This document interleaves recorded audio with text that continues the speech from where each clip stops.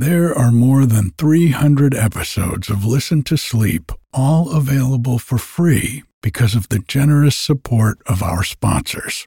And while you'll never hear any ads after the story or meditation starts, you can get every episode ad-free, plus over 100 bonus episodes, all for less than the price of one cup of coffee a month by going to listentosleep.com and clicking on support.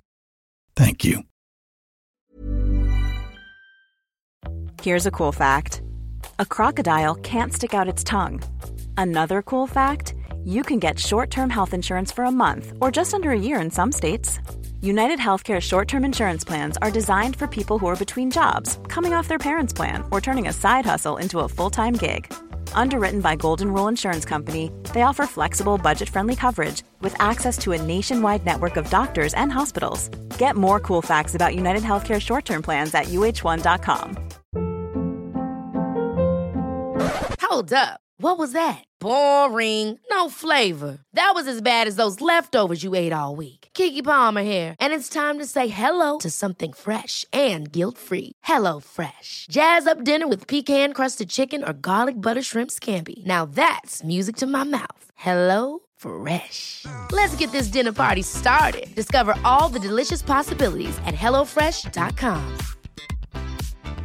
This Mother's Day, celebrate the extraordinary women in your life with a heartfelt gift from Blue Nile. Whether it's for your mom, a mother figure, or yourself as a mom, find that perfect piece to express your love and appreciation. Explore Blue Nile's exquisite pearls and mesmerizing gemstones that she's sure to love. Enjoy fast shipping options like guaranteed free shipping and returns. Make this Mother's Day unforgettable with a piece from Blue Nile. Right now, get up to 50% off at BlueNile.com. That's BlueNile.com.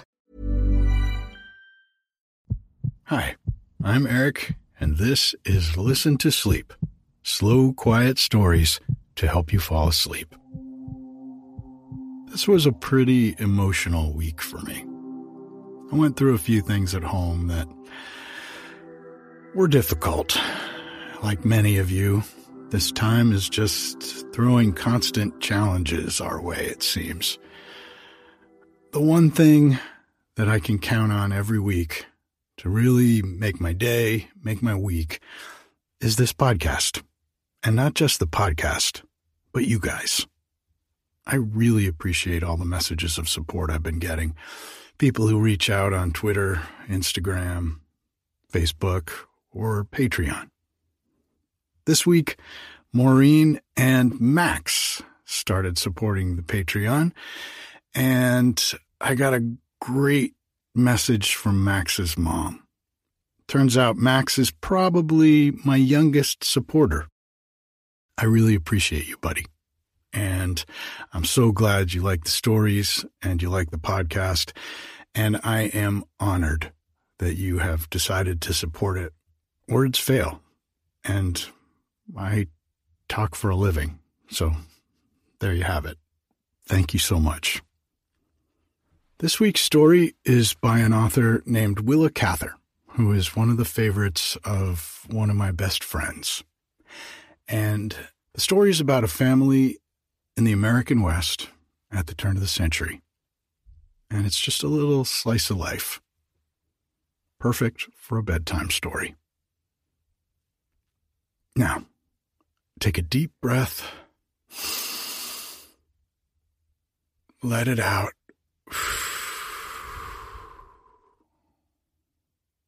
Get cozy. Relax. And just enjoy the story while I read to you. The Sentimentality of William Tavener. It takes a strong woman to make any sort of success of living in the West, and Hester undoubtedly was that. When people spoke of William Tavener as the most prosperous farmer in McPherson County, they usually added that his wife was a good manager. She was an executive woman, quick of tongue, and something of an imperatrix. The only reason her husband did not consult her about his business was that she did not wait to be consulted. It would have been quite impossible for one man, within the limited sphere of human action, to follow all of Hester's advice. But in the end, William usually acted upon some of her suggestions.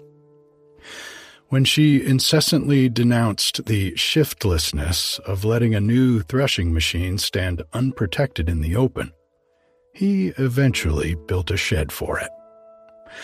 When she sniffed contemptuously at his notion of fencing a hog corral with sod walls, he made a spiritless beginning on the structure, merely to show his temper, as she put it.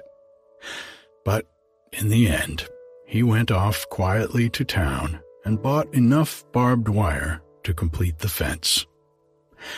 When the first heavy rains came and the pigs rooted down the sod wall and made little paths all over it to facilitate their ascent, he heard his wife relate with relish the story of the little pig that built a mud house to the minister at the dinner table, and William's gravity never relaxed for an instant.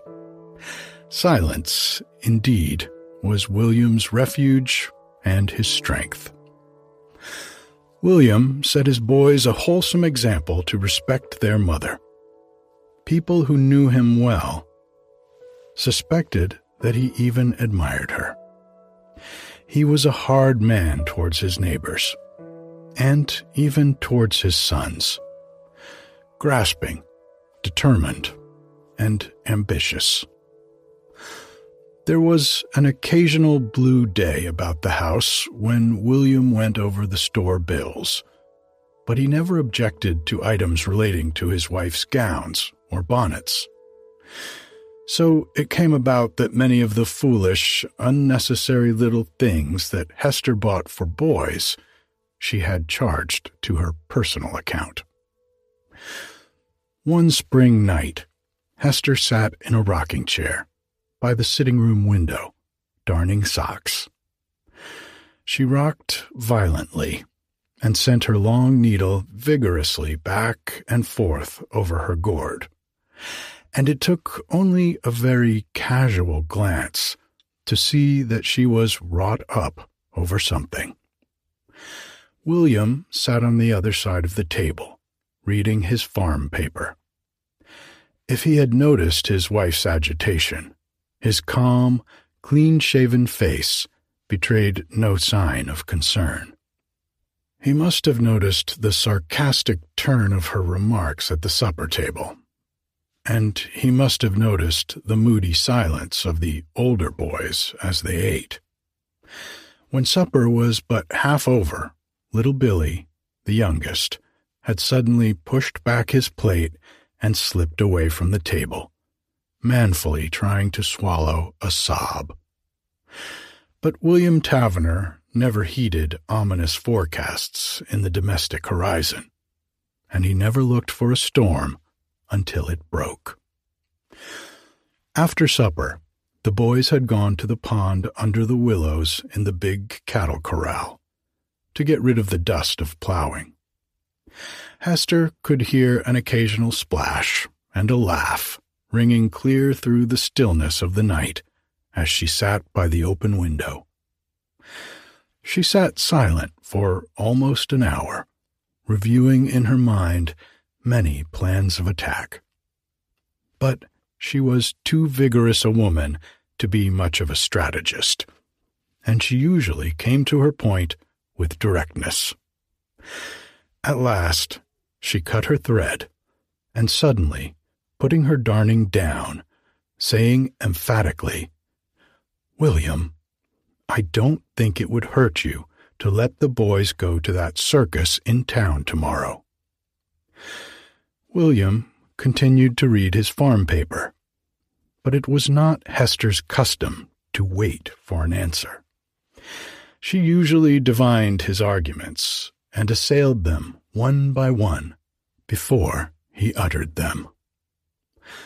"You've been short of hands all summer, and you've worked the boys hard, and a man ought use his own flesh and blood as well as he does his hired hands. We're plenty able to afford it, and it's little enough our boys ever spend. I don't see how you can expect 'em to be steady and hard-working unless you encourage 'em a little. I never could see much harm in circuses, and our boys have never been to one.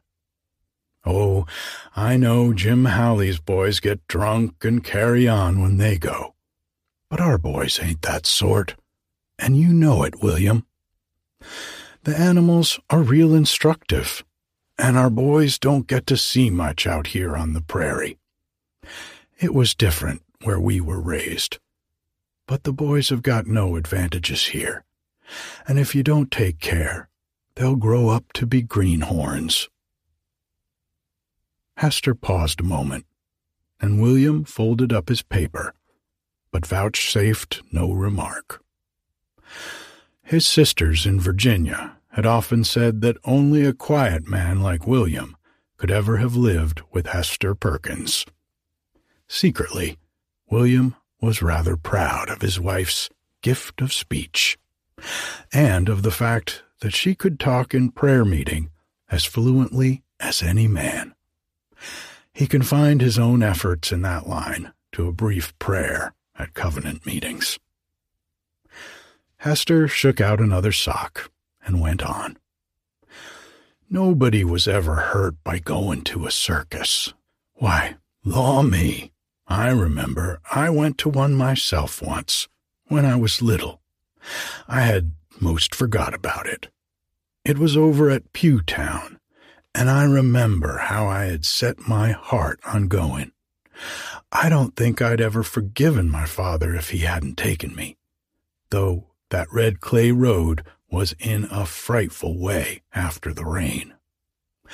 I mind they had an elephant and 6 pole parrots and a Rocky Mountain lion and a cage of monkeys and 2 camels. My, but they were a sight to me back then. Hester dropped the black sock and shook her head and smiled at the recollection. She was not expecting anything from William yet, and she was fairly startled when he said gravely, in much the same tone in which he announced the hymns in prayer meeting, "No, there was only 1 camel. The other was a dromedary." She peered around the lamp and looked at him keenly. "Why, William, how come you to know?"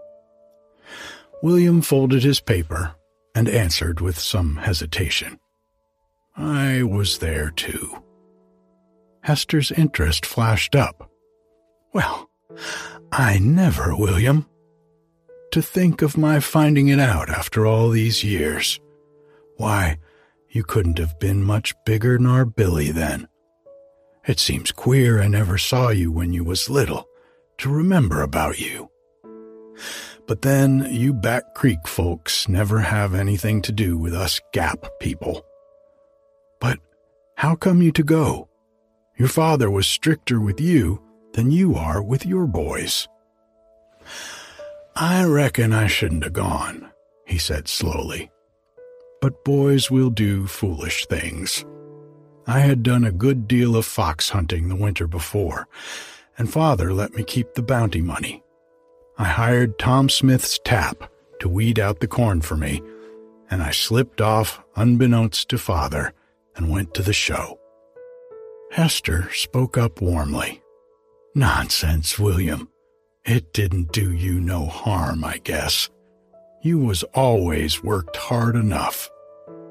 It must have been a big sight for a little fellow. That clown must have just tickled you to death." William crossed his knees and leaned back in his chair. "I reckon I could tell all that fool's jokes now. Sometimes I can't help thinking about 'em in meeting when the sermon's long. I mind I had on a pair of new boots that hurt me like the mischief, but I forgot all about 'em when the fellow rode the donkey. I recall I had to take them boots off as soon as I got out of sight of town and walked home in the mud, barefoot. "Oh, poor little fellow," Hester said, drawing her chair nearer and leaning her elbows on the table. "What cruel shoes they did used to make for children. I remember I went up to Back Creek to see the circus wagons go by. They came down from Romney, you know. The circus men stopped at the creek to water the animals, and the elephant got stubborn and broke a big limb off the yellow willow tree that grew there by the tall house porch. And the Scribners were afraid as death he'd pull the house down. But this much I saw him do. He waded in the creek and filled his trunk with water and squirted it in at the window and nearly ruined Ellen Scribner's pink lawn dress that she had just ironed and laid out on the bed, ready to wear to the circus. I reckon that must have been a trial to Ellen," chuckled William, "for she was mighty prim in them days." Hester drew her chair still nearer William's. Since the children had begun growing up, her conversation with her husband had been almost wholly confined to questions of economy and expense. Their relationship had become purely a business one, like that between landlord and tenant. In her desire to indulge her boys, she had unconsciously assumed a defensive and almost hostile attitude towards her husband. No debtor ever haggled with his usurer more doggedly than did Hester with her husband on behalf of her sons. The strategic contest had gone on so long that it had almost crowded out the memory of a closer relationship. This exchange of confidences tonight, when common recollections took them unawares and opened their hearts, had all the miracle of romance. They talked on and on, of old neighbors, of old familiar faces in the valley where they had grown up, of long-forgotten incidents of their youth, weddings, picnics, sledding parties, and baptizings. For years they had talked of nothing else but butter and eggs and the prices of things, and now they had as much to say to each other as people who meet after a long separation. When the clock struck 10, William rose and went over to his walnut secretary and unlocked it. From his red leather wallet, he took out a $10 bill and laid it on the table beside Hester. "Tell the boys not to stay late and not to drive the horses hard," he said quietly, and went off to bed. Hester blew out the lamp and sat still in the dark a long time. She left the bill lying on the table where William had placed it. She had a painful sense of having missed something or lost something. She felt that somehow the years had cheated her. The little locust trees that grew by the fence were white with blossoms. Their heavy odor floated into her on the night wind and recalled a night long ago when the first whippoorwill of spring was heard, and the rough, buxom girls of Hawkins Gap had held her, laughing and struggling under the locust trees, and searched in her bosom for a lock of her sweetheart's hair, which is supposed to be on every girl's breast when the first whippoorwill sings. 2 of those same girls had been her bridesmaids. Hester had been a very happy bride. She rose and went softly into the room where William lay. He was sleeping heavily, but occasionally moved his hand before his face to ward off the flies. Hester went into the parlor and took the piece of mosquito net from the basket of wax apples and pears that her sister had made before she died. One of the boys had brought it all the way from Virginia, packed in a tin pail, since Hester would not risk shipping so precious an ornament by freight. She went back to the bedroom and spread the net over William's head. Then she sat down by the bed and listened to his deep, regular breathing until she heard the boys returning. She went out to meet them and warned them not to waken their father. "I'll be up early to get your breakfast, boys. Your father says you can go to the show."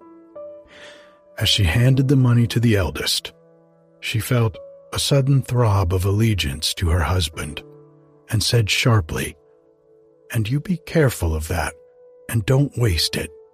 Your father works hard for his money." The boys looked at each other in astonishment and felt that they had lost a powerful ally.